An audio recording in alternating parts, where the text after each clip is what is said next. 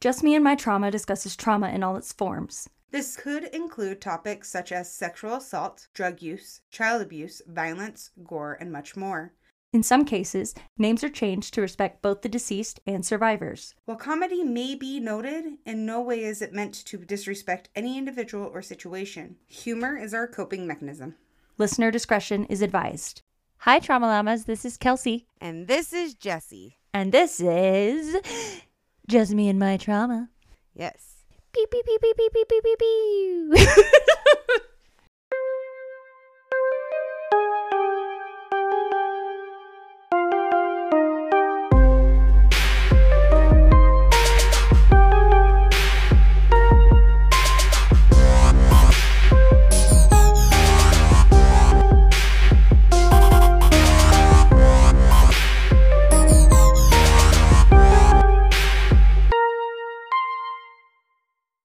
Yes. This is Jessie being resurrected from the dead. Just me and my trauma. Hail Satan. Hail Satan. We're going to do a trauma dump, but before we do that, how was your week been? Tiring. I am tired. I'm getting my gallbladder out, and it's just been a pain in my ass, I guess, is a pain in my stomach. I've just been dealing with the pain for long enough, and I'm tired of it. I feel you. That's fair. That's 100% So fair. That makes me tired. How long will you be out for? Just a few days. So I won't even have to take off of work. That's crazy. Crazy, man. I was just going to say that even when they took out my tubes, even though it was laparoscopic, I had to take 2 weeks off. So that's all. Yeah, on the internet it says 3 to 4 weeks, but the surgeon said that I should be good in a few days to go back to work. I'm just not allowed to do, patient lifting and stuff, which I've been avoiding anyway. That's fair. That's fair. Anyway, my week, I got sick Wednesday night, Thursday. Just a cold, but if I sound like crap, that's why.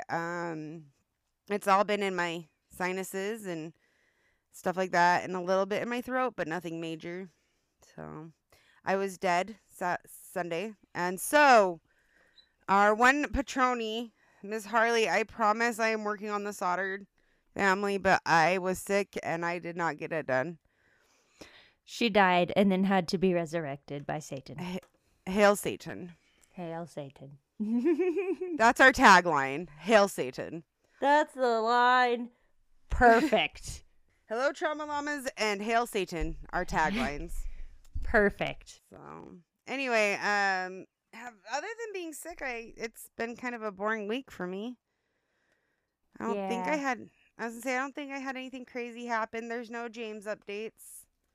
Aww. I know. I haven't talked to him for a minute because he's been working. At least I think he is. I don't know. He could be dead. James, are you dead? Reach out.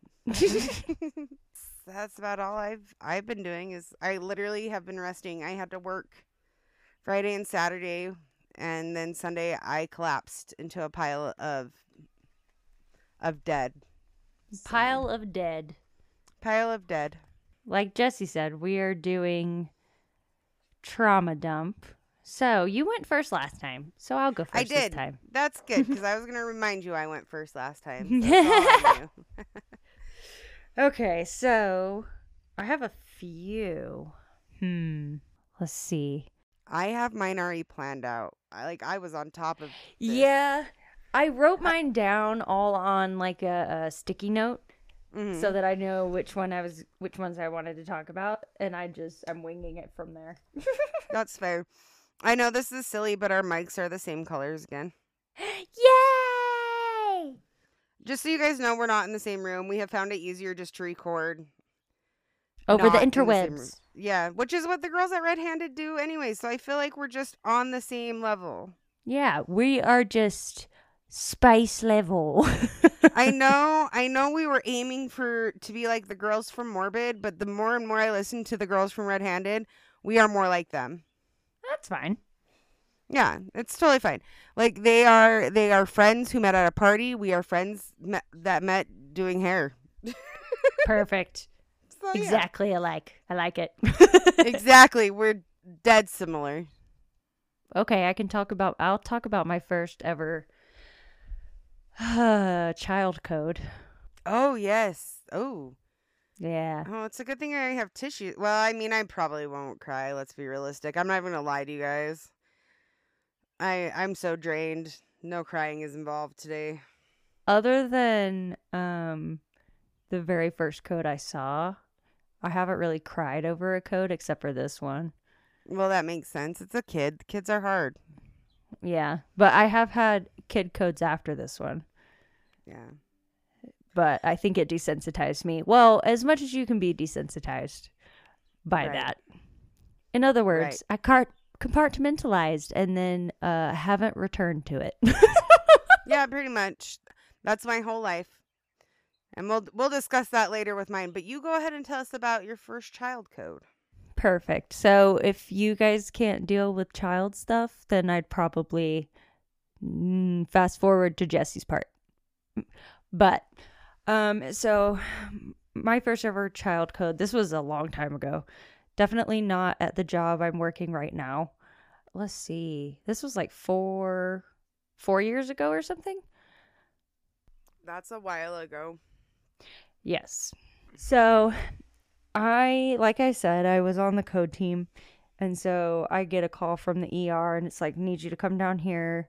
There's a 8-month-old and I'll be changing things in this story. So if you think you know the story, you don't. Blah, blah, blah, blah, blah. Anyway. Very nice. So there was an 8-month-old coming in that was a cardiac arrest. So I ran down to the ER and the first thing I saw when I opened the trauma room doors was like 3 nurses standing over this child. Respiratory was coming in with me.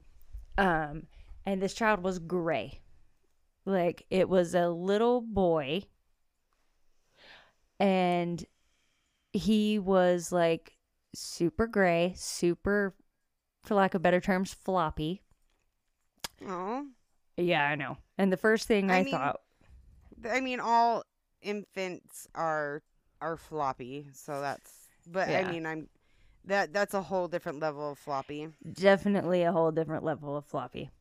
So, first thing I said is, well, that's not good. When I walked in, Clearly. And everyone, we would like you to meet Kelsey, Captain Obvious. Indeed. And one of the nurses was like, "You think?" I would have looked at you and said, "Are you sure? Like, are you sure that's not a good sign?" Like, I felt gray baby. I thought maybe it was an alien and this was all okay. Like, We were gonna be abducted and taken away. by the little baby gray. Yes.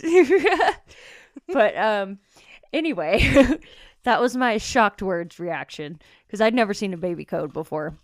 And so I get in there, like, one of my main jobs was to get an IV and get blood from the patients during the codes. Yeah. So the story behind the child ish that I'm gonna semi make up right now is that the mom was babysitting. Well, I say babysitting, but watching the kid. It was all like taking care of their child. Yeah. Whatever. Well, when you hear the rest of the story, you'll be like, oh yeah, that kind of sounds like babysitting. That tracks. Yeah. But was watching the child, and then the dad came home and was like, where's the baby? Found the baby behind a chair on the floor. Fuck? Yeah. Behind a chair on the floor, was not breathing. And the mom was like, oh, he's just been over there since then. Since like oh God, I don't even know. Like, been like that for like 10 minutes or something. And the dad was like, are you fucking serious? Called ahead to the hospital. Very smart. Very smart. And raced the baby to the hospital where I said, oh, that's not good, when I came in. Sure, he loved hearing that. He's like, thanks, lady. Thanks. And so the dad was in there freaking out, like, obviously, as you would. The mom was also there, but not freaking out. Kind of acting like a little sketchy. And so it was very difficult, but I finally got an IV in like this baby's foot.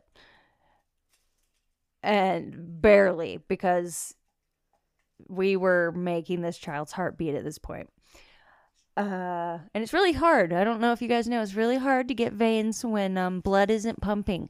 Well, I'm sure it's even harder when they're trying to like do little baby CPR and you're trying to plan like. Yeah, it really is.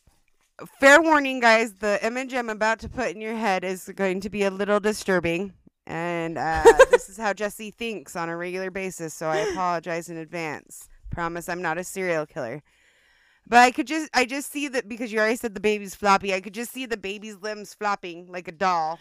That's literally what was happening. And you're trying to put in the thing and like trying to like not get mad at them because they're trying to resuscitate the baby, but you're trying to do your job. And you eventually learn how to move with the compressions.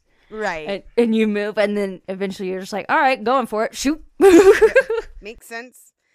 I mean, this does not compare on any level other than the movement. It's like cutting hair on children. You learn to cut. Oh, I can't even freaking imagine doing that. No, thank you. I don't do a lot of children anymore, thank God. Trauma. That is trauma. Maybe I'll add that to my list today. Perfect. Well, so I got as much blood as I could. Again, it's kind of hard when the heart's not beating in on its own. And so I was just in line to do chest compressions then, because that was like one of my secondary jobs to do. And so I got in line, first time doing it. I was like, well, I've done it on adults, so I might as well it's fucked up, but what the fuck? Why are you surrounded by trees? I found the effects. I'm sorry. All right, perfect. Okay, so I get in line for chest compressions. I'm like, I've done it on an adult. Might as well, as fucked up as this sounds, get experience on a child. Because at this point, we had been coding this child for about 45 minutes. Oh, that's a long time. That is a very long time. And they typically they'll run Code Blues on younger individuals longer than they will on older ones, because younger people have a better chance of surviving and having a decently normal life afterwards. For everybody listening, I just want you to know that 10% of people who code outside of a hospital get their pulse back, and then 10% of that 10% actually survive coding. Those are really scary numbers. So if you're thinking about you being a full code, think about that. And you get to break your sternum in half and all your ribs. Pause. Who on this show, who's listening, who's planning on coding? Like, who puts that in their daily plans? I'm going to code at 4 p.m. today. I mean, some people do. That's fair. I'm just going to say, if that's the reason I'm there, don't revive me, okay? Just let me go. You have to have an advance directive, though. Okay, anyway. That is why I am a DNR. Fair. Anyway, so finally it's my turn to do the compression. So I put my thumbs, I do the circling method. So it's basically where you put your hands around the baby's torso, and you use your thumbs together to press down on the chest. And so I did that, and by the time I got to this baby, it was already kind of squishy because we'd been running the code for so long.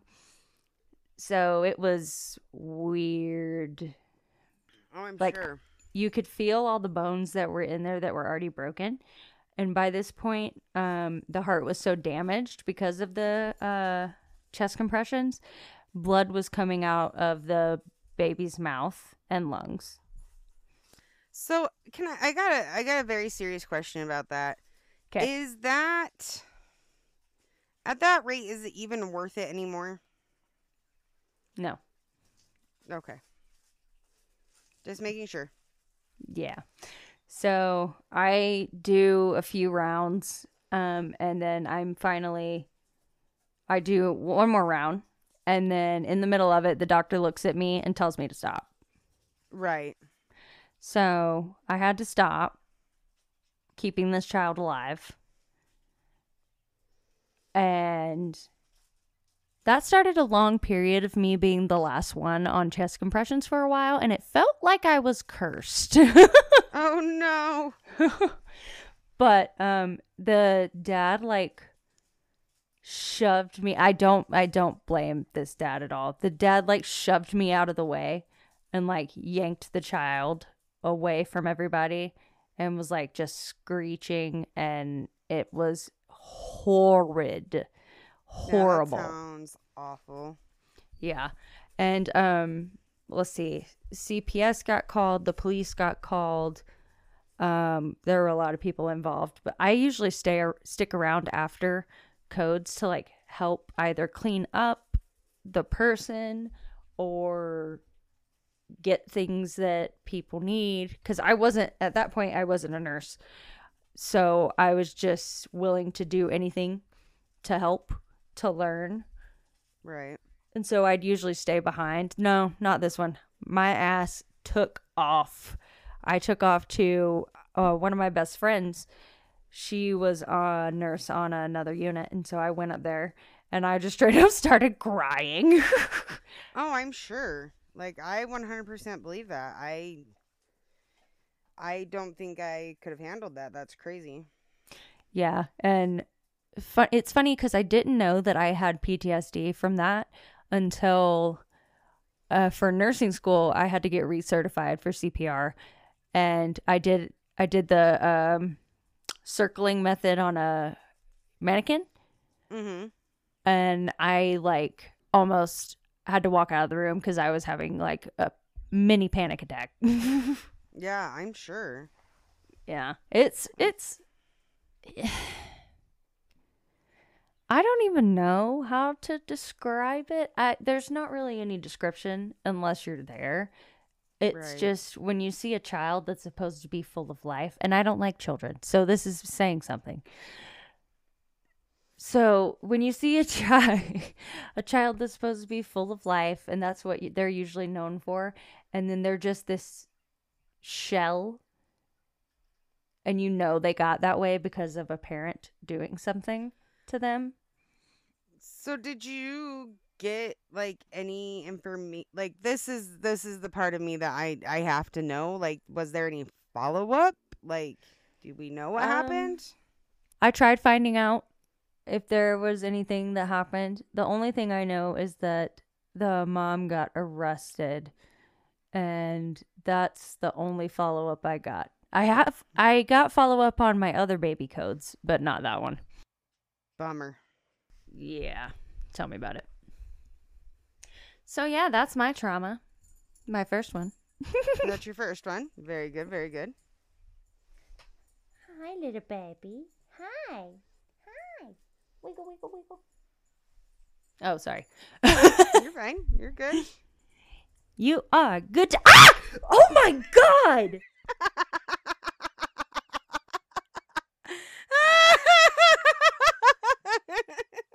What the fuck is that? It's a bunny. Dude, you look like a cracked out bunny. I don't even...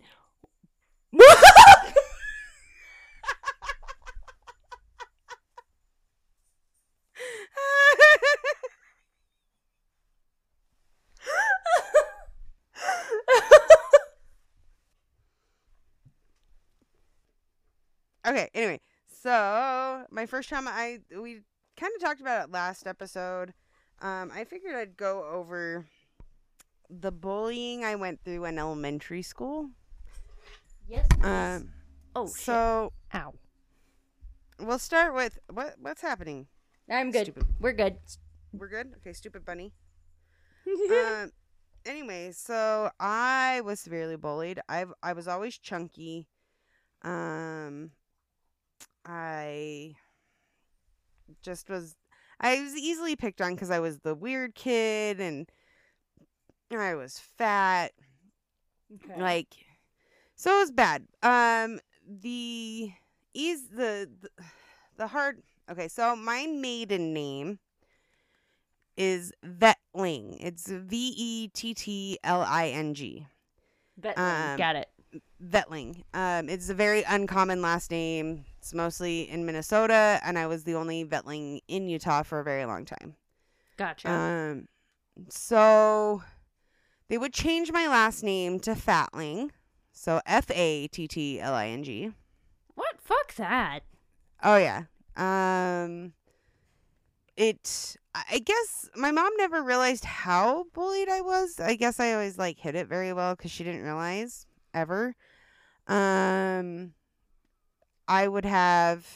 starting off with an easy one because this one's really easy for me to talk about, but Okay.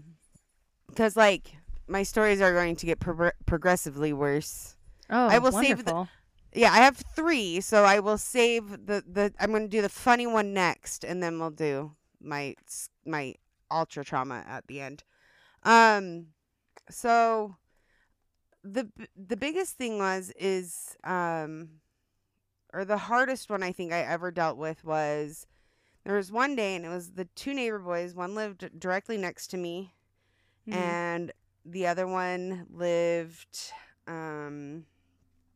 across the street. And the one that lived directly next to me, he wasn't a bully. He just followed what the other kid was doing. In fact, later on in life, he ended up blessing Eric. So Interesting. yeah, no, the neighbor is my mom's best friend, and now that my mom's moved, she's Caitlin's best friend. So yeah, so we were really close as families growing up. His mom babysat me. I think it's just natural kid things to one, you want to fit in, and 2, you follow those around you. And at one point, I remember he pushed me into his parents' door, the outside door, screen door. He pushed me into it, and it broke the door. And him and one of the other girls that was being watched at the time blamed it all on me and said it was my fault. And I cried and cried and cried, and because I didn't think anyone was going to believe me, and I told my parents, I was like, no, they pushed me into the door. I think my parents ended up believing me, but I don't remember. And they made me eat what was it? They made me eat mud once. Oh my God. Mixed with mint and water. Ew. Yeah. I was told that the eggs I make were too salty. But that one was just that. Yeah. Don't eat them then. Damn. Yeah. Yeah. I think I had just learned how to make eggs, and I was just very proud of making eggs. Oh. So little things like that. My whole life, but the one that I talked about last week, so the neighbor boy and the one across the street. The one across the street, I don't even remember what provoked it, but he held me up against the wall and spit in my mouth. And that one stands out. Oh my God. Yeah, that one stands out vividly in my brain. And so that's the type of stuff that I went through. We had Shane McClintock who threw air quotes my nano baby across the fence. Across the fence, yeah. And we never found it. Just shit like that in my whole childhood. And I'm sure I was picked on in junior high, but again, when I moved from junior high to high school, or from elementary to junior high, which for us in Utah, junior high starts at 7th grade for most of the surrounding areas. I just decided I was no longer going to let people pick on me like that. And I mean, I still had cruel things happen, like, boys pretended to be interested and shit like this. We had I I worked with this chick. I don't remember. I am 99% sure I blocked this shit out. Okay. Like, I don't remember it. But okay, so I'm a child of AOL, and so we'd get on the chat rooms and all that shit, and apparently I like met these people who lived really close by, and we decided to meet in person. Oh. I don't remember this, but years and years later, I guess they weren't very nice to me. Like I said, I don't remember it.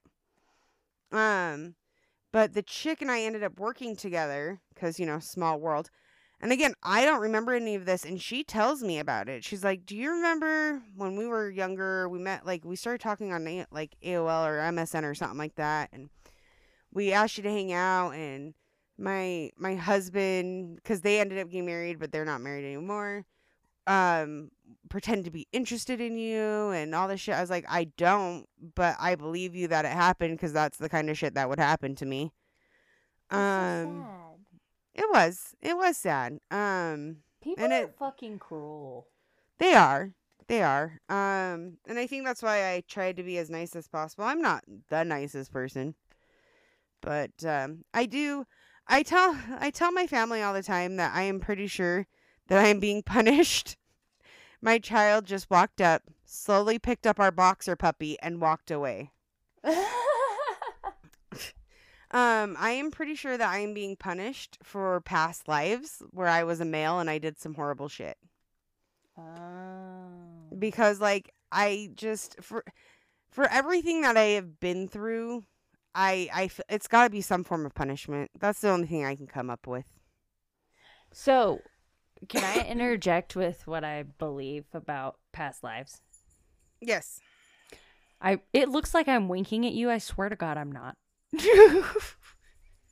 I'm not winking at you, but it keeps doing it anyway. Anyway, so I think that if you're like a young soul, you haven't gone through life, so you don't know any of the life lessons. Say it's your first life, right? And you're Hitler. Like, you don't have any history of learning things. So you're arrogant, you're a narcissist, you hurt people. And then each life you have, you learn from that and you progressively get to being a better person.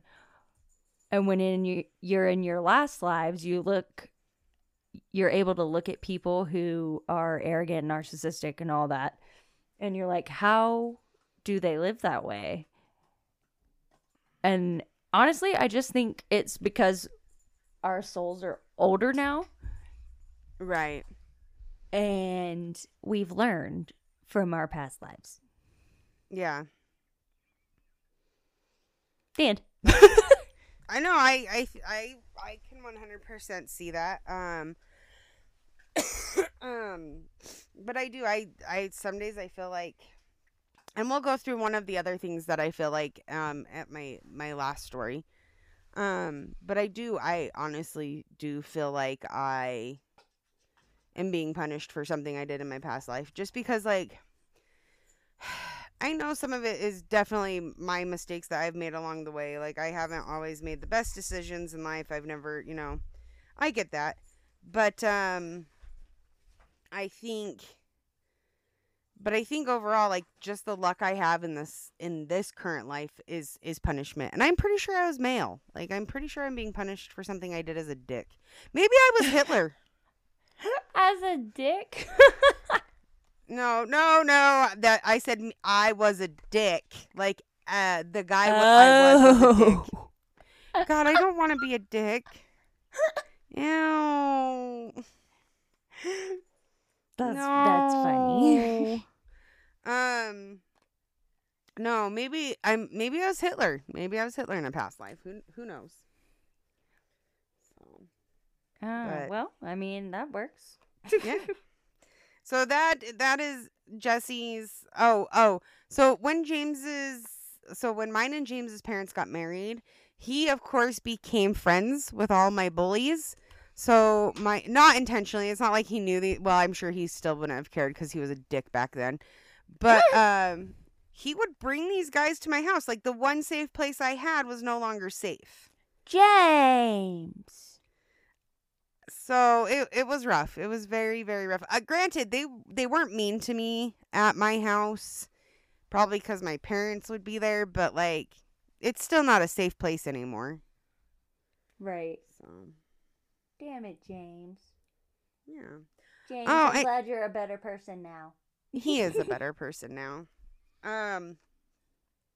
So I forgot to tell you at the beginning of the podcast, but I keep rubbing my leg because I fell out of my car. Do you want to hear how I fell out of my car? Yes, please. Especially seeing as I drive a Kia Soul and it's not very high off the ground. Yes, please tell me. So the other morning, my door wouldn't open. Like, I couldn't open my driver's side door from the outside. I don't know why. Because when I went to prove to somebody it wouldn't open, it opened. So fuck my door. But so I had to climb over my passenger seat to push it open. Well, I drive stick shift, so there's like a bunch of shit in my way. So I get it pushed open, and I try to back out, but my foot slips, and my shin hit the metal piece at the bottom of my car. So I have this big old nasty bruise forming. But that's how I fell out of my car. Oh my God, that makes me sad. Well, I think it's funny because I fell out of my 2 foot high car. Like, you know. Well, I guess I sympathize with you hitting your leg on the metal. That's fair. Yeah, it sucked. It's been tender. It's not as tender right now as it has been, but anyway, that's how Jessie got bullied and fell out of a car door, or out of her car. Okay. Well, I'm sorry. It's okay. It's not your fault I fell. Well, I'm still sorry. Anyway, so how many do you have? I have one more. Okay. Well, then I will do the hair trauma story, and I will save my last one for another time. Perfect. So that means it's your favorite thing in the whole wide world. It's time for some gloom breakers. So hard. I want to do it every time. Well, I'm so very glad you didn't. It kills me. One day I'm going to do it though, because I won't be able to control myself. Oh. All right. I'm going to have a Tfue, and I'm just going to scroll and let my finger land on one. So don't judge me. 1, 2, 3. Oh. Okay. So, this one's by user Brono7. This was 6 months ago. And this one's called Today I Fucked Up by Eating Fast and Being Mistaken for a Convict. All right. This should be pretty good. Yeah. Okay, so let me make that go away. Okay, there we go. So of course this was a month ago, but I recently just got out of the U.S. Marine Corps and moved to Australia to live near family while I complete a degree with the GI Bill. Okay, so you probably couldn't do it when it happened. That's fair. All right, so anyway, I was out in a town meeting with some potential employers and had been busy all morning and afternoon. So I found myself getting a real late lunch at this small Japanese joint that was really busy. Hold on, I gotta fix this volume thing. Okay, there we go. Being ex-infantry, old habits tend to die hard. Within 2 minutes of teriyaki chicken and rice being delivered to my table, I've completely demolished the entire plate with barely a rice grain left in the bowl. I wolfed it down, and I guess I was slightly hunched over it the whole time because I was starving. Some larger, heavily tattooed biker type looking gentleman noticed that impressive teriyaki turbo demolition and also noticed I was built somewhat well and had a tatted up left arm myself. He came up to me and asked immediately, "How long have you been out?" Now, military dudes can easily recognize other military dudes, even if they're dressed normal. I was just a t-shirt and jeans, so I thought that was what he was referring to. "I just got out," is more or less what I told him, thinking that's what he meant. Hekia or question mark. This is what this biker dude said. I couldn't remember the name of the other West Australian prison he mentioned, but my dumbass just assumed those were Australian army bases. Nah, Camp Lejeune in the States, I told him. At that point, his eyes opened wide and he was telling me that I was hard shit, which is what began to confuse me because as far as I was concerned, Lejeune was nothing special. Just a big multi-purpose base. I was initially like, huh. And he clarified it's because I was in America. He hadn't used the words jail or prison to any extent in the conversation yet. And he even sat down to chat with me. We kind of had some small talk about how the transition is hard. And so is readjusting your habits and language to be society friendly. And sure enough, he finally asked what I was in for. Assuming he meant my MOS, I just went, "Oh, infantry." Oh no. Oh no. The guy says, "What, so kids?"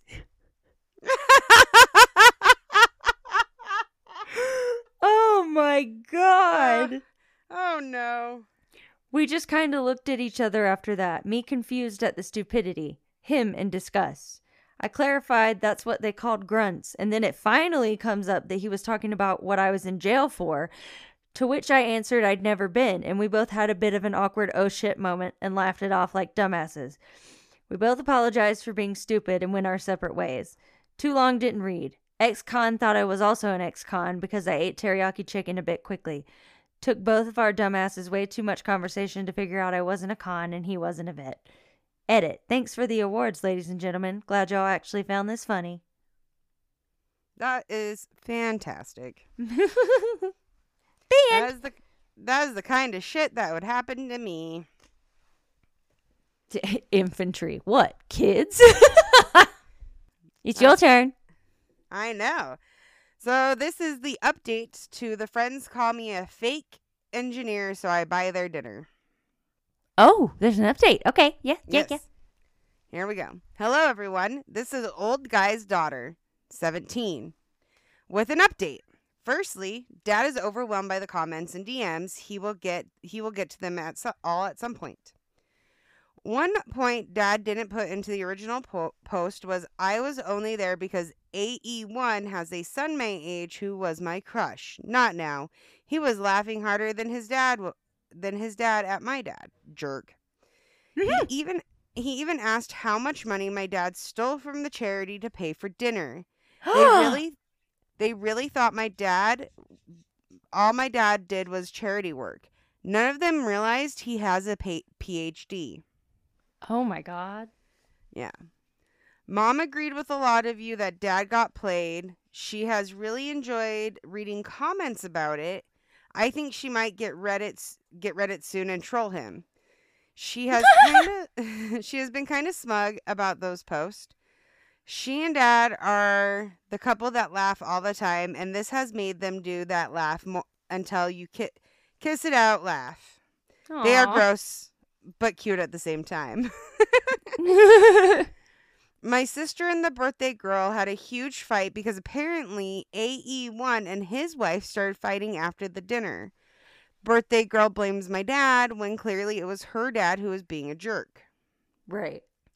Mom and her coworker agree they married little boys and have clearly not raised them to be men yet. They all vowed to do better and had a girls' night last night, just them. Dad is really glad so many people are asking about his job. He is getting resources together for everyone asking how to break in, and had a thesis level essay for a guy with about 40 questions. So expect responses to your DMs this week. There are a lot, so be patient, please. As for arrogant engineers, neither of them will speak to our family. Not that we give a crap. Fuck them. Yep. So there's your update. I love it. Yeah. It's nice to know that they're not talking to them. What a gloom breaker. I like that. Yeah. Yep. All right. So now it's my turn. Hi, Mom. If you're listening, I wouldn't. Now is the time to fast forward to Jesse's part again. Yes. Which it's really not that bad. But so when I was younger, I was in like second grade, and my dad came to pick me up from school. And it was weird because I wasn't expecting it. Usually we plan this shit out, right? Mm-hmm. And already at 2. At 2? Nope. In second grade, I was a ball of anxiety. So was Eric. Don't worry. And so my dad picked me up and took me outside of the school and told me that my grandpa had died. Mm. Yeah, and I knew enough about death at that point. I was very advanced when it comes to understanding things about death. Right. So I understood immediately what he meant, and I started crying, right? Okay. Yeah. So all that goes down. I didn't go to the funeral because my grandpa was like one of my best friends at that point. I didn't really know much about how he died, except that my mom told me that he was just really sick, which I was confused about because I hadn't noticed him being sick. Yeah. And they told me that my uncle found him super sick in like his work shed. Mm-hmm. And so I was like, oh, well, that sucks. Like, I mean, what can you fucking say about that? Maybe Right. I was little. Maybe I missed something. I wasn't adulty. Maybe I wasn't privy to the information. Fine. Whatever. Well, a few years later, my mom had a very hard time with my grandpa dying because he was her dad. Yeah. And went through a very long, very hard bout of depression. Mm. Yeah. And so I think she was having a really hard night one night and told me that he actually wasn't sick, that he was cleaning his gun and it accidentally went off. Yeah. So I had already, by that point, accepted that he was sick, you know. So it kind of opened it up again, and it added a little trauma to it because I was like, so it wasn't expected. And I asked where see, I was advanced, I'm telling you. I asked where the bullet hit him. Mm-hmm. And she told me it hit him right in the temple. Mm-hmm. And for the longest time, I was like thinking about the mechanics of that, like how that would happen to where he was accidentally cleaning it and it would go straight through the temple like that, right? Right. You could probably see where this is going. I picked up on it a minute ago. Yeah. So fast forward to me being in high school. I don't remember exactly how old I was in high school when she came to talk to me again, because I think she was having one of the harder days, and I asked what was wrong, and she said that she missed her dad and, you know, whatever. Yeah. Understandable. And then this is just based on my memory. So, hello, mother, if you're here. this might not be how it happened, but this is how it is in my brain. So she said that she had to tell me something, and I was like, okay. And she told me that it wasn't an accident, that he actually did it to himself. Right. And I was like floored at this point because I was not expecting it. I knew something was weird, but I wasn't expecting that because I didn't see any signs. Again, I was in second grade. But like, it just didn't match up in my brain. Mm-hmm. Like, it didn't go together. And so it made me wonder a lot about myself because at that point I was having a lot of suicidal ideation. Mm-hmm. And I was cutting, self-harming at that time. And it made me wonder if that's where it came from. Yeah. Which obviously I didn't really understand how mental health works as much as I do now. But for the longest time, I had such a hard time, like, coming to terms with the fact that he actually committed suicide and that it was a choice he made. Of course, now I know that it's definitely not a selfish thing. And if you think it's a selfish thing, really, really think about how you get to that point. And that's all I'm going to say on that. But so for years and years and years and years and years after that, I just had this trauma around it that I couldn't get rid of. And it wasn't until I had a dream. I'm not going to cry. No. I had a dream. Me and my mom were at a football game. And my grandpa walks up. And I was so confused because I have lucid dreams. So in my brain, I knew this can't be real. He's not alive. And so he talked to my mom for a minute and then he asked me to walk with him. And so I walk with him. And he tells me not to worry about him anymore because he's fine. That he loves me and that he wants me to move on with my life. So I woke up, freaked the fuck out on that. Because it felt so fucking real that I actually thought he was in the room with me. Yeah. So after that, I'm not saying that the trauma completely went away, but it became easier to carry. It allowed you to heal. Exactly. Just because you heal doesn't mean the trauma goes away. It allows you to handle you build the those trauma muscles easier. Yeah. Yeah, you build those muscles so you can carry it easier. So I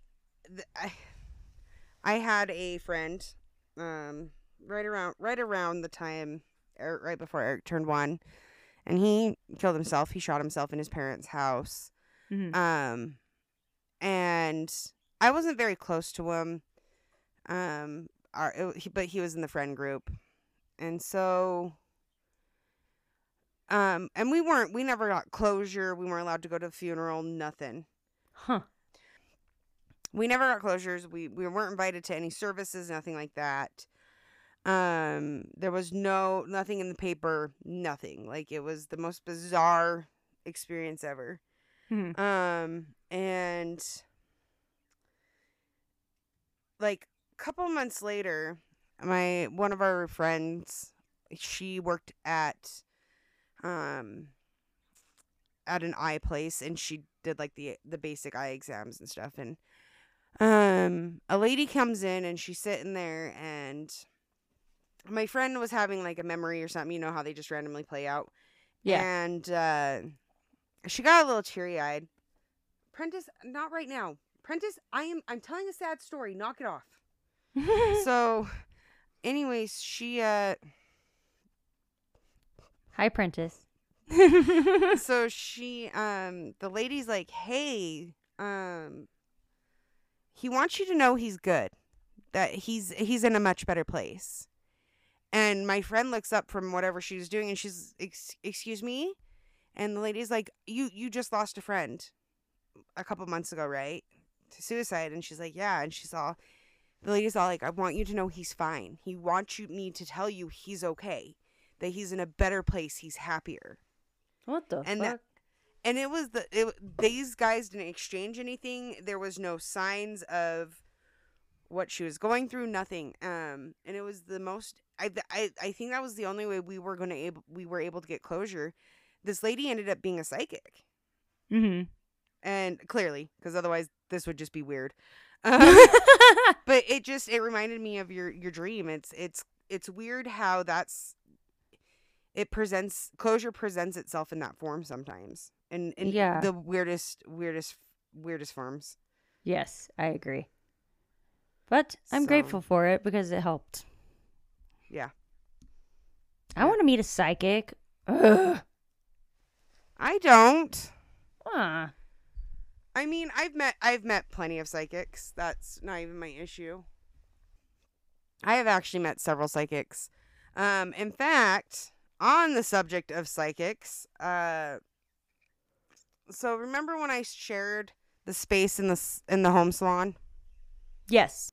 Well, the lady that I shared the space with, we had seen the psychic together, and the psychic told her, now granted, this lady has never been able to carry a baby to term, and I'm sure you've heard the story. Yep. But she's never been able to carry a baby to term. She has an adopted daughter, beautiful daughter, family, everything. The psychic tells her you're going to get pregnant in 2020 and you're going to carry a healthy baby boy to term in 2021. Well, I just wasn't busy enough there, so I opted to leave. Well, a couple weeks later, oh, hold on. So psychic then tells me, you have a little girl coming. There's nothing you can do to stop it. Nope. And she goes, are you actively trying to have another kid? I go, I'm actively doing everything I can to prevent having a baby. Thank you. So then, so the psychic tells me this, whatever. And I take all psychics with a grain of salt, except for clearly the one that my friend ran into, because again, there was no exchange for her to even know what was going on. Right. And clearly I fully trust this psychic now, but I take them usually with a grain of salt because you don't know. You just don't know. Right. And I feel like you always can change your course, and I'm living proof of that. So, I end up leaving the shared space, as you know, and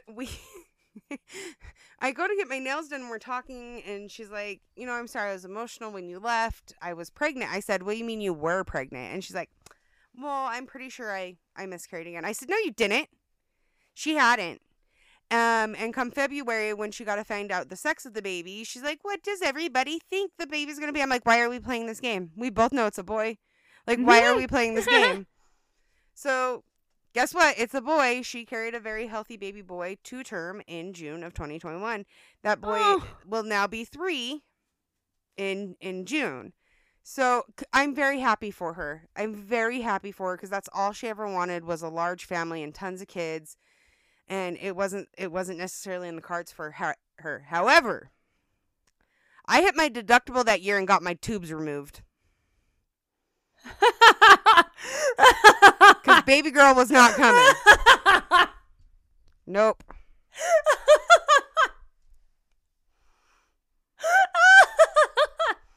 Bitch said there was nothing I could do to stop it. Bullshit. Oh my god, that's so fun. And I'm still on birth control, so I don't have a period. But it also ensures that I can't get pregnant more. So. Yep. Oh my god, that's fucking hilarious. Did you not know that's why I got my tubes removed? No. That is seriously why I hit my deductible, because I got put in the hospital for that week. And I went to, and during that period, we found out my IUD had shifted when I was in the hospital. Mm. And Oh my I was like, god. yeah. So I was like, I'm not taking any chances, and I'm not replacing my IUD So this is traumatizing. She might want to be let out. You can let her out. So this whole story is actually trauma for me because, like, I don't know if you guys, men, you probably have never had this happen, but we're doing that game. Okay.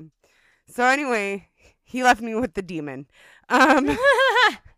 So getting an IUD put in is one of the worst and most painful experiences on this planet, and you have to be awake for it. And it's not terrible when you only have to do it every 3 to 5 years. Unless you get the copper, then it's every 10. Okay? But when you have to do it yearly, that is a no-go situation. And I can handle pain very well, but that's a no-go for me. No, So I never wanted to do an IUD. No, thank you. And now I don't have to ever. well, that's good. Oh, I see what you're saying. I was like, wait, how did you? I thought you were gonna tell me you got your uterus removed too. And I was like, how did you do that? Nope, I know why. Anyway, I went up, I grabbed it, and I pulled it out. fair. So, anyway, so I went to my doctor after I got back for my regular checkup. But I also told him, I said, hey, my IUD is sitting squampus. Can we take that out? And he's, do you want to put in another one? I said, no, I've already made a appointment with a gynecologist or an ophthalmologist. It's fine. So I said, I already got my appointment set. I said, but can you put me on a different birth control until I can talk to her because I want to look at my permanent options. And I did everything I possibly could to have my whole uterus removed, but they wouldn't take it, assholes. So, I told my doctor, I said, I have an extreme fear of getting pregnant, to the point where I have panic attacks at the thought of getting pregnant. And she's like, oh, okay, not a problem. She's like, you're almost 34. Your son's clearly 13. You've had plenty of time to think about whether or not you want more. She goes, let's just take out your tubes. So she removed both of my tubes and cauterized both sides. So the chances of me getting pregnant are nil. Nice. But, and then because they wouldn't give me the ablation and or take out my uterus, I remain on birth control so I don't have a period. But, that makes sense. so there you guys go. There you guys go. So yeah, that if you guys ever get IUDs, they're traumatizing. And guys, please know that they're traumatizing. They're awful experiences. And you guys should go help us ladies get maybe, as they call it, a twilight sedation to have it done. I think that would be a fair thing to do. Yes. And get a fucking vasectomy because they're reversible, you fucking assholes. Okay, but they're also unreliable sometimes. I'm not saying please get a vasectomy. But what I am telling you, good. I'm glad you're getting a vasectomy. But no, I'm saying that. You said you're not saying that, and I said I am. I'm not saying not to get one. That's what I said. What I'm saying is just make sure you go to all your follow-ups and that you stick on it because they have been known to reverse after 10 years by themselves. Yeah, so go get a vasectomy. Yeah. I'm just saying make sure that you do it properly. Yes, have follow-up appointments. Don't be dumb. Yeah, and don't accuse your wife of cheating if you don't do all your fucking follow-ups and she gets pregnant. Uh-huh. No, the reason I got my tubes removed versus the husband at the time getting a vasectomy is I already had a feeling that something was up. So we'll go into that trauma. Because that was something I was going to talk about. But are you finished with your story? I'm good. Okay. So I will save hair trauma for next trauma dump because it's funny, but so as most listeners know, I have been married twice. My first husband is Eric's biological dad, and my second husband is the man who raised Eric. My first husband, we weren't physically abusive. Okay, let me correct myself. We were very physically abusive, but towards each other. I will never say that man was physically abusive towards me because we took the turn beating each other out or beating up each other. We just weren't good for each other. But we were young, dumb, and it's Utah, so we got married. And I got Eric. Like, I had Eric. It was fantastic. Like, it was worth it for that alone. We separated a year or 3 weeks after Eric's first birthday. And the reason why is because he had a habit of cheating, a large habit of cheating.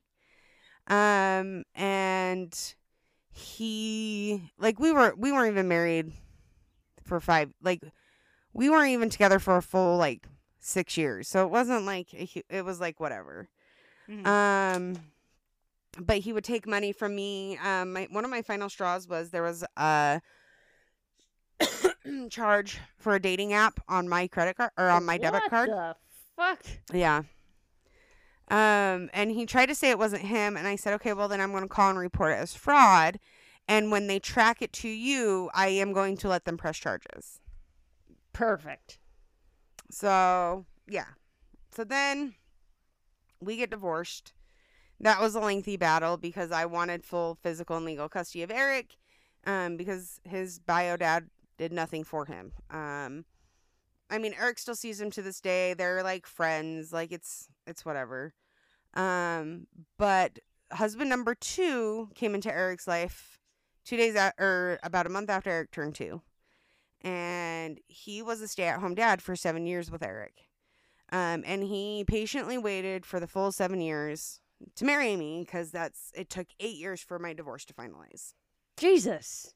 Yeah. Well, it's because I couldn't afford a lawyer. He couldn't afford a lawyer. So I just sat there and waited until I got what I wanted. Nice. Yeah. And so husband number 2. Hold on one second. Eric, I'm sorry if you hear any of this. So husband number 2 waits 7 years to marry me. And we got married like 3 months after my divorce was finalized. So we got married. My divorce finalized June 13th of 2017. We got married October 5th of 2017. But again, Nice. We'd been together for 7 years. 2020 hit and it was really rough for him. I don't know why. I still to this day don't understand why. And he just went into a really dark place. He worked through the whole thing. He was able to leave the house, but it still mentally affected him. And it was hard and it sucked because I didn't have the same effects. The hardest thing for me was trying to be a teacher. And that did not go well. I did not win Teacher of the Year, and I was probably my son's least favorite teacher ever. So 2020 was a rough year, but it's weird because that was the 1 year we were completely financially stable. We got all those benefits back. I was working at a corporate salon, so I actually qualified for unemployment. So I was getting this huge unemployment check. We were in a really good spot financially, and it was the first time we had ever been in a good spot financially. And then 2021 hit, and things got really weird in the house. It was almost like I was a single mom, but the biggest thing of 2020 was husband number 2 got his license back, and he hadn't had it for 10 years, and my parents bought him a car, everything. And so when this all started happening, I thought he just wanted freedom because he finally was able to go places without me having to drive him. And I get that. That's a huge deal when you have that freedom again. He started working a really nice job. Overall, everything seemed happy. I honestly just thought he was I've been trapped at home for the last, 10 years. I have freedom. I want to go out and experience this. I want to be with my friends. And I totally understood. I was 100% supportive of it. And then May 2nd of 2021, I got put in the hospital for diverticulitis, which I talk about a lot. And I was there for a whole week. But it was very scary because I was supposed to have emergency surgery and no one was there with me. In fact, my mom was getting irritated because my husband hadn't made it up there yet. And he finally did, and that by that time we already knew they were going to place the drain, which scared the crap out of me even more because the next morning they wake me up at 7:00 and they're going to go place that drain. I have nobody to talk to, and they're like, "Oh, so we might puncture organs and shit," and I'm all, "The fuck?" So 2021 for me was a very rough year, like just overall. Between the surgeries or the surgery and stuff or between the diverticulitis, and everything else, it was just a lot. So, things started getting weirder and weirder. And again, I'm not thinking anything negative about this. Like, I'm just like, okay, like, but things are awkward. And so when somebody asked me why my husband doing a vasectomy versus me removing my tubes, I said, I don't know what my future holds, but I know I don't want any more kids, and I don't want to take the chance of something happening and having to go through all the safeguards again. So I kind of knew something was about to happen. Like, I knew the shift was coming. And you were going to cry, but I will. It was 2 weeks and a day, because I went back right before Thanksgiving. And it was the day before Thanksgiving, which used to be my favorite holiday, that I get this message asking if Matt and I were married. I said, as far as I'm aware, yes. Just so you guys know, my son does not know any of this, so I'm really hoping he's not listening. Not on the podcast, but out in the living room. And I said, yeah, as far as I'm aware. And they're like, well, are you guys married, or like separated? And I'm all, as far as I'm aware, we were married. And come to find out, he had been having an affair for a whole 9 months. After 10 years of being together. Waiting 7 years for marriage. And he knew that was my one deal breaker. And even 2 years later, I won't go into the details of all of that yet, like, of the whole thing. That's something that we can record on a heavy hitter for the, because there's a lot more to it, but I don't, again, Eric's listening, and I don't want to go into a whole lot of details about everything. I think Eric probably kind of knew what happened because of how it happened, but I wasn't prepared for the pain that would cause, and that it still causes. To this day, it still frees me up. Because when something like that happens, you don't get angry. It feels like somebody has poured a bucket of ice water over your head, and you can't breathe, you can't move, you can't do anything. And this is the only time in my entire life that I've ever had that feeling. It didn't happen with my first husband. And I remember I took a client like the idiot I am, because, you work through it. My poor client left looking like Dora the Explorer, guys. Just so we're clear, she's still my client. She still comes back to me. But so even 2 years later, just the thought of it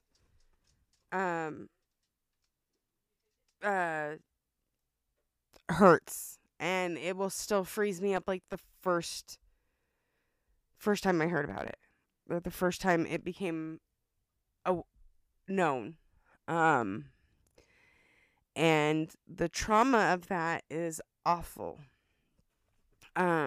I don't finish my pain meds when I've had surgery. I've had my tonsils my tonsils don't count, because I did finish them with that, and that was just awful.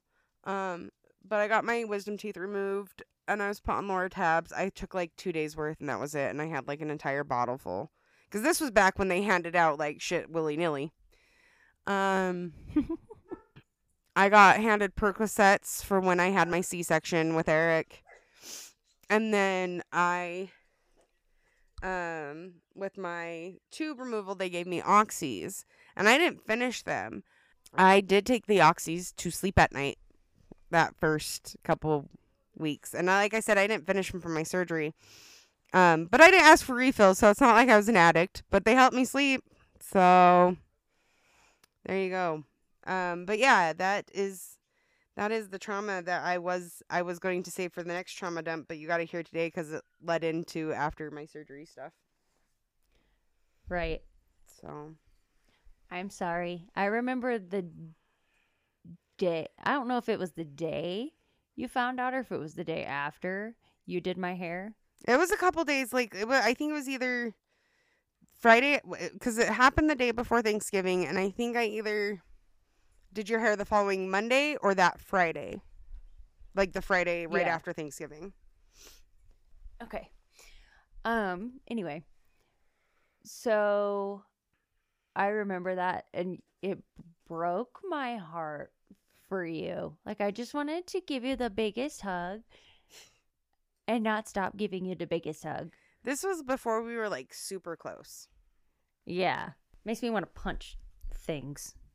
It makes me I actually told him, I said, because we've talked, I mean, a lot since then.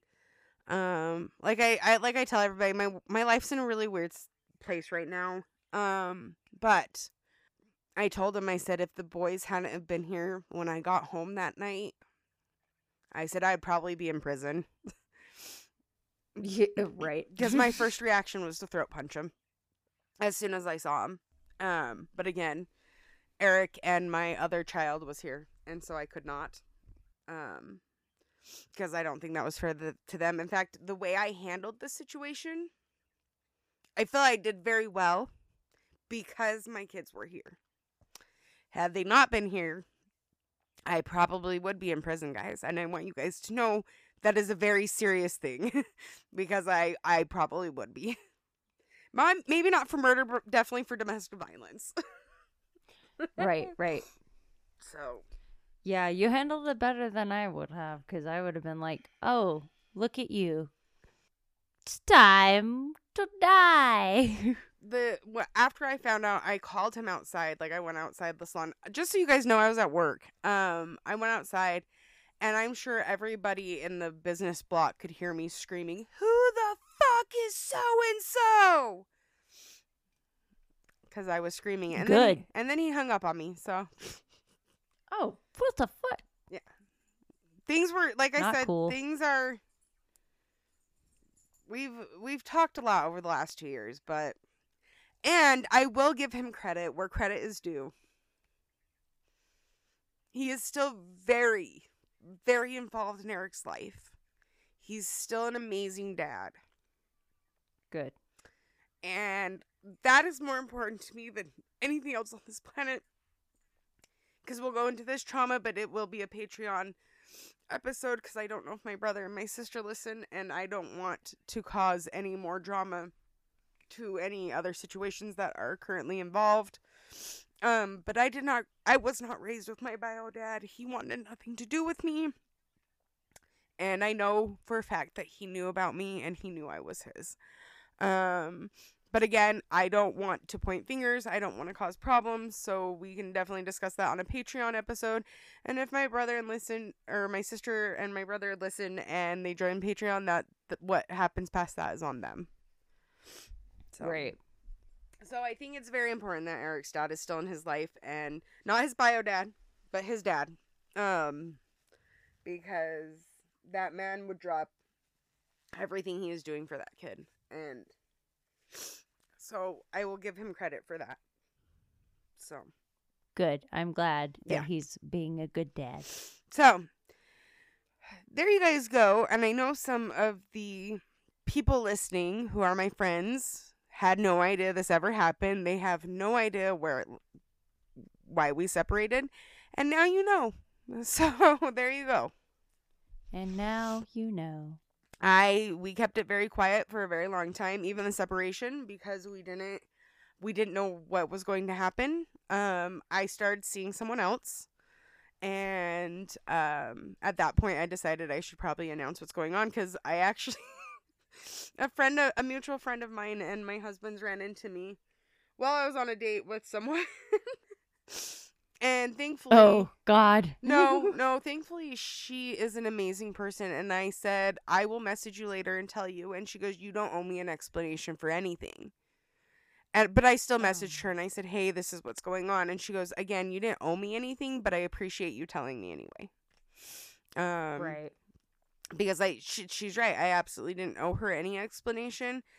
But I also felt like it was a responsible thing to do. And then, like I said, I started seeing someone, and me and that gentleman, we still hang out to this day. We're still friends, and so I don't, like I said, I don't know what my future holds. It's kind of a wonky situation, but that's okay. Here I am. This is my midlife crisis. Well, my quarter of a life crisis, because I plan on living. Yes. I plan on living past 60 or 72. Perfect. I'm proud of you for telling us. You're welcome, Well, everybody. I already knew. You did. I already knew, but You didn't know that's what I Telling was them. going to talk to you about today, though. no, I did not. No. Ow. Ow. Hmm. But that means It's time for Florida it's Man. time. Let me have. This is my thing, Fine. and you're going to get us sued. Fine. Fine. All right. Let's see here. I had some good ones. I have a couple different ones to choose from today. I gotta find them because my thing accidentally scrolled up on me. All right. Florida man shuts down roadway for 10 hours while throwing meth and exposing his genitals. At the same time, just like woohoo! It's Florida, so I really wouldn't be surprised. Nice. 42-year-old Summerfield woman who once claimed to own Google is back in jail. I have so many fucking questions. And unfortunately, where I'm at doesn't have the actual stories with them, so I can't even give you an update after we're done with this. So she. I don't think she went to jail It wasn't for the first time she went to jail. no. And she claimed she owned Google. Yep. Interesting. Yep. Massive sinkhole reopens outside of Florida sports bar. I know that's not a Florida man, but it was funny. I mean, that's a Florida. Yeah, it's a Florida thing. It's a Florida thing. Can you imagine just walking out and be like, oh, I get to go home and then I'm going to sleep. And then, oh my God, Johnny, there's a hole in the floor. Florida woman accused of screaming political profanities, ringing bell at 5 a.m. each day. It's like, the Republicans are coming. The Republicans are coming, the fucking cunts. It brings a whole new meaning to the Boston Tea Party. Okay. Here's the next one. I got two about the same thing, so I'm going to read them back to back. Naples man calls 911 about McDonald's order and says he has cocaine in his butt.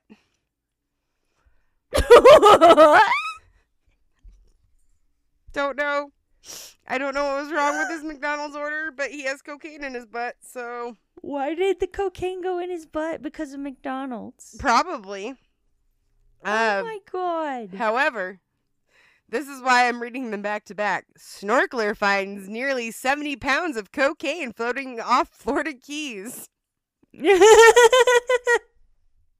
I got it. The guy, he was the one snorkeling. Before he turned it in, he shoved cocaine up his butthole. And then he went to McDonald's and was pissed. And then he felt the balloon of cocaine burst in his ass. And so he was telling them on the phone, yeah, they fucked up my McDonald's. Cocaine in my ass! Okay.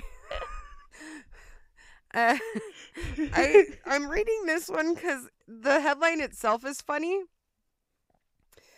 All hail Donald Trump. Florida man goes berserk following hit and run crash on his wedding day.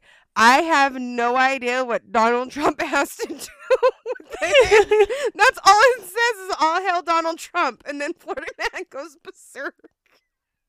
I mean, all hail Donald Trump and then you crash your wedding. Right? You fuck up your marriage. That sounds very Donald Trumpy. That's fair. Okay. And this is our last one for the night. Florida woman stabs sister with EpiPen because she's allergic to drunks. Police say.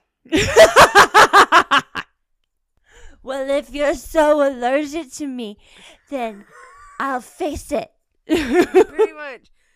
That is an awful way to waste those expensive allergy pens. Yeah, seriously. Like super duper awful. All right, trauma llamas. That's it for our trauma dump. That is it. That's all you guys get. I'm super happy with my life now. And so, with that, if you want to send us your own gloom breakers, trauma dumps, what the fuck evers you want to do, you can email them to us at justtraumapodcast@gmail.com. And then if you want to follow us on Instagram to see all the pictures related to things we talk about or the stupid fucking filters we You guys found. are going to get a bunch of filter. Oh, I have to send you a picture I took. Don't let me forget because it's fucking creepy and it's fantastic. Perfect. Yes. I'm gonna post I'm gonna post some of them tonight. Okay, that's fine. You can do that. But you can follow us at justmeandmytrauma_pod. And again, that's on Instagram. Yes. If you'd like to support the podcast, we ask that you please share with your friends and family on all of your social media outlets. You can also go to buy me a coffee, or if you'd like to support us financially, because again, Kelsey would like to be a full-time podcaster. I would just like to not have to work a second job. You can do so by going to buymeacoffee.com/justtraumapodcast. There you can buy us a coffee. I do believe it is I think it's $5 a coffee. And that money doesn't actually go to coffees. That goes to us. That's how we were able to buy the first set of stickers that we were able to purchase. Yes. You can also go and become a Patreon and eventually get singleized episodes, specialized for you. When singleized when Jesse is not dying, at patreon.com/justmeandmytraumapodcast. And there, it's only $3 a month. That's it. We don't have any tiers, nothing special for $3 a month. You get an extra episode, and you'll get a sticker a month. For right now, we will come up with more stuff, but we need motivation to come up with more stuff. So motivate us. Motivate us with money. You can also, yep, exactly. Hail Satan. You can also support us by leaving a review on Apple Podcasts. Spotify, you can leave reviews, personalized reviews for each episode. And if you leave us a 5-star review and you make you fill out the little thing below, you can call us whatever you want and we will read it on air. But you have to give us a 5-star review. So please, by all means, leave us a 5-star review and call me a cunt. Yes, call Jesse a cunt. Yep. Somebody's going to do that at some point. Leave us a 5-star review. And that's all it's going to be. Jesse's a cunt. Yep, that's it. So that is our episode, Trauma Llamas. Thank you for bearing with us as I cried like a 2-year-old. Actually, I didn't cry like a 2-year-old. I just cried, but still. You just cried, and that's okay. It is okay. It's fine. It's fine. Everything's It's fine. What you guys don't know is the room's on fire behind me. So Yes. Oh, okay. So here's your final laugh for the night, or not laugh for the night, but this was supposed to be included in my trauma. When I called my mother to tell her what had happened, I told her I was the product of my bio dad having an affair. My mom didn't know about it, so it's not her fault. But my bio dad having an affair. I said, I'm pretty sure this happens to me as karma because I was produced by an affair. And my mom was like, I don't think that's how that works, but okay. No, I don't think that's how it works either. Don't worry. My therapist said that's not how it works either, so it's fine. But Good. But you know, it kind of feels like that after a while. So, but anyway, all right, fair. Trauma Llamas. All right, trauma llamas. We'll talk to you next time. Next on time. Just Me and My Trauma. And we will have a subject of some sort for you. Yes. Yes. So, all right. Bye, Trauma Llamas. Bye. And hail Satan. Hail Satan.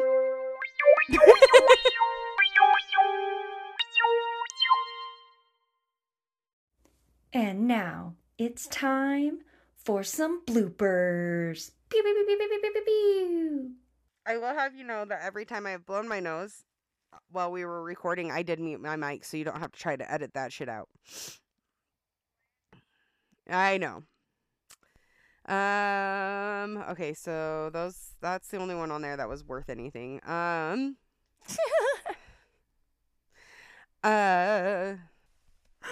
my god, I have to find one.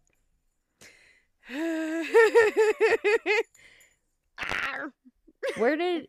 Oh my god, where did you find this? Under the filters. Filters. This one. Click it. Prentice. Aww. Row. Ooh, those are some sharp teeth. Yeah.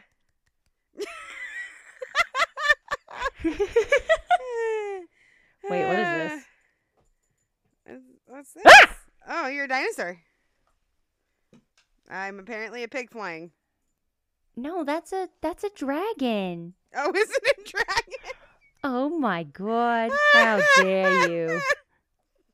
I'm a dragon. Rawr.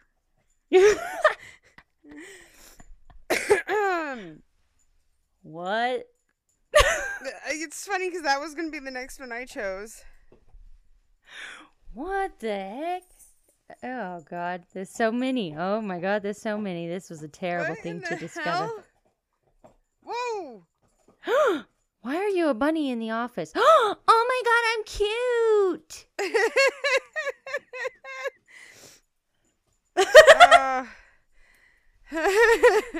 Ooh. That actually kind of looks real. Oh, it does. Let's see. Come on.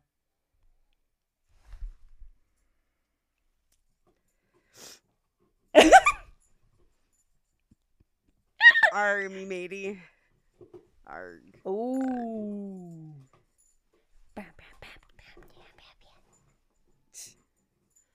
The fuck? Oh, that's the one I...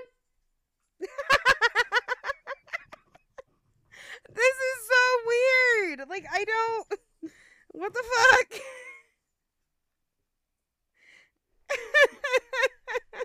This is gonna be... I have gold. I can be a cat. Ah! It's not the kind of cat I thought I was gonna be. Why is there a toad on your head? I don't... The same reason you look like a cat from the movie Cats. Annie, stop it! What the...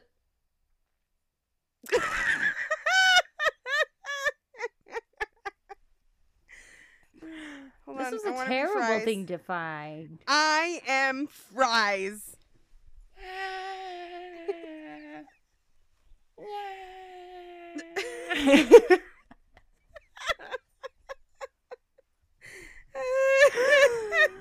Oh my god. Annie, stop!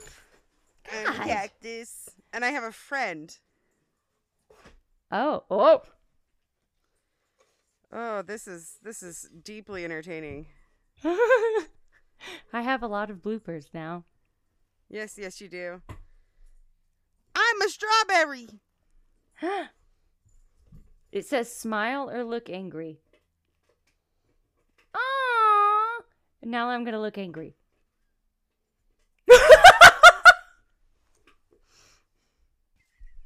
Wait, now I want to do it. Hold on. I had to create some bloopers, okay? Effects. Let's see. Ooh. Oh. Perfect. Maybe. If it'll load. Oh, that was so creepy. Oh my god. That's one of my paintings. It looks so creepy back there. Like. I can't. Hold on, I gotta see. What? Ready? Okay, ready? 1, 2, 3.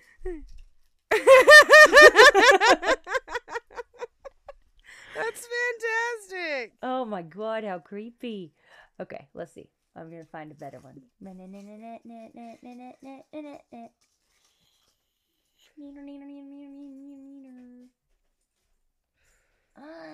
I'm a princess and this is my castle and that is my dragon. I love it. I can't really tell because I'm on my little tiny phone here. I think You look like you're in a laboratory. Oh, is it I thought it looked like it was a spaceship. Maybe. Could be. What's that one? I'm under the sea. I bet I'm under the sea. Go All Go the other way so I can see the ship. So I can take a picture. No, you gotta get in the picture.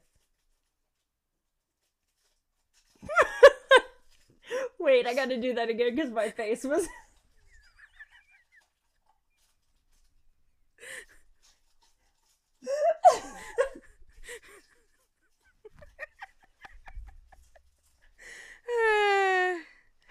Perfect.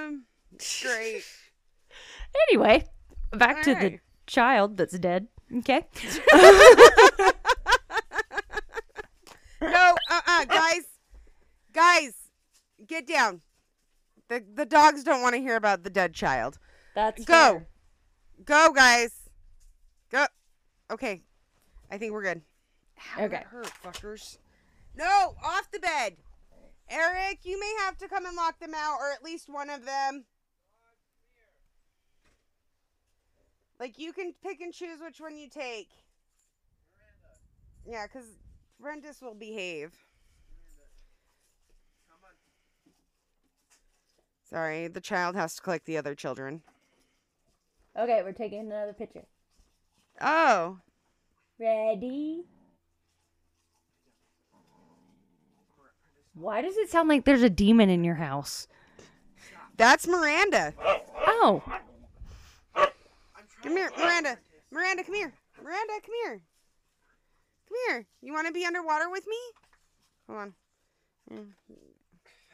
Here. Underwater. Oh, hi. All right. Anyway. Anyway. Okay, thank you. Will you shut the door? And I'll keep Prentice in here.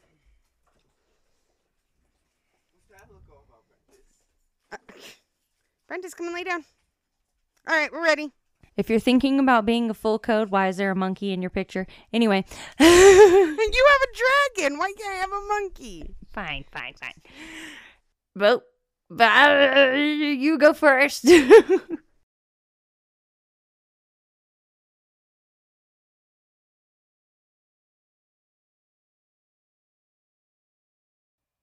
Oh, hi, Annie. Hi. I swear, if you guys start acting up right... No! You guys have been good the entire time I've been sitting here. And now that I'm recording, you guys are going to act like this, huh? Huh? No. Hey. You guys go in the living room if you're going to act like this. Go. They're just standing at the end of my bed.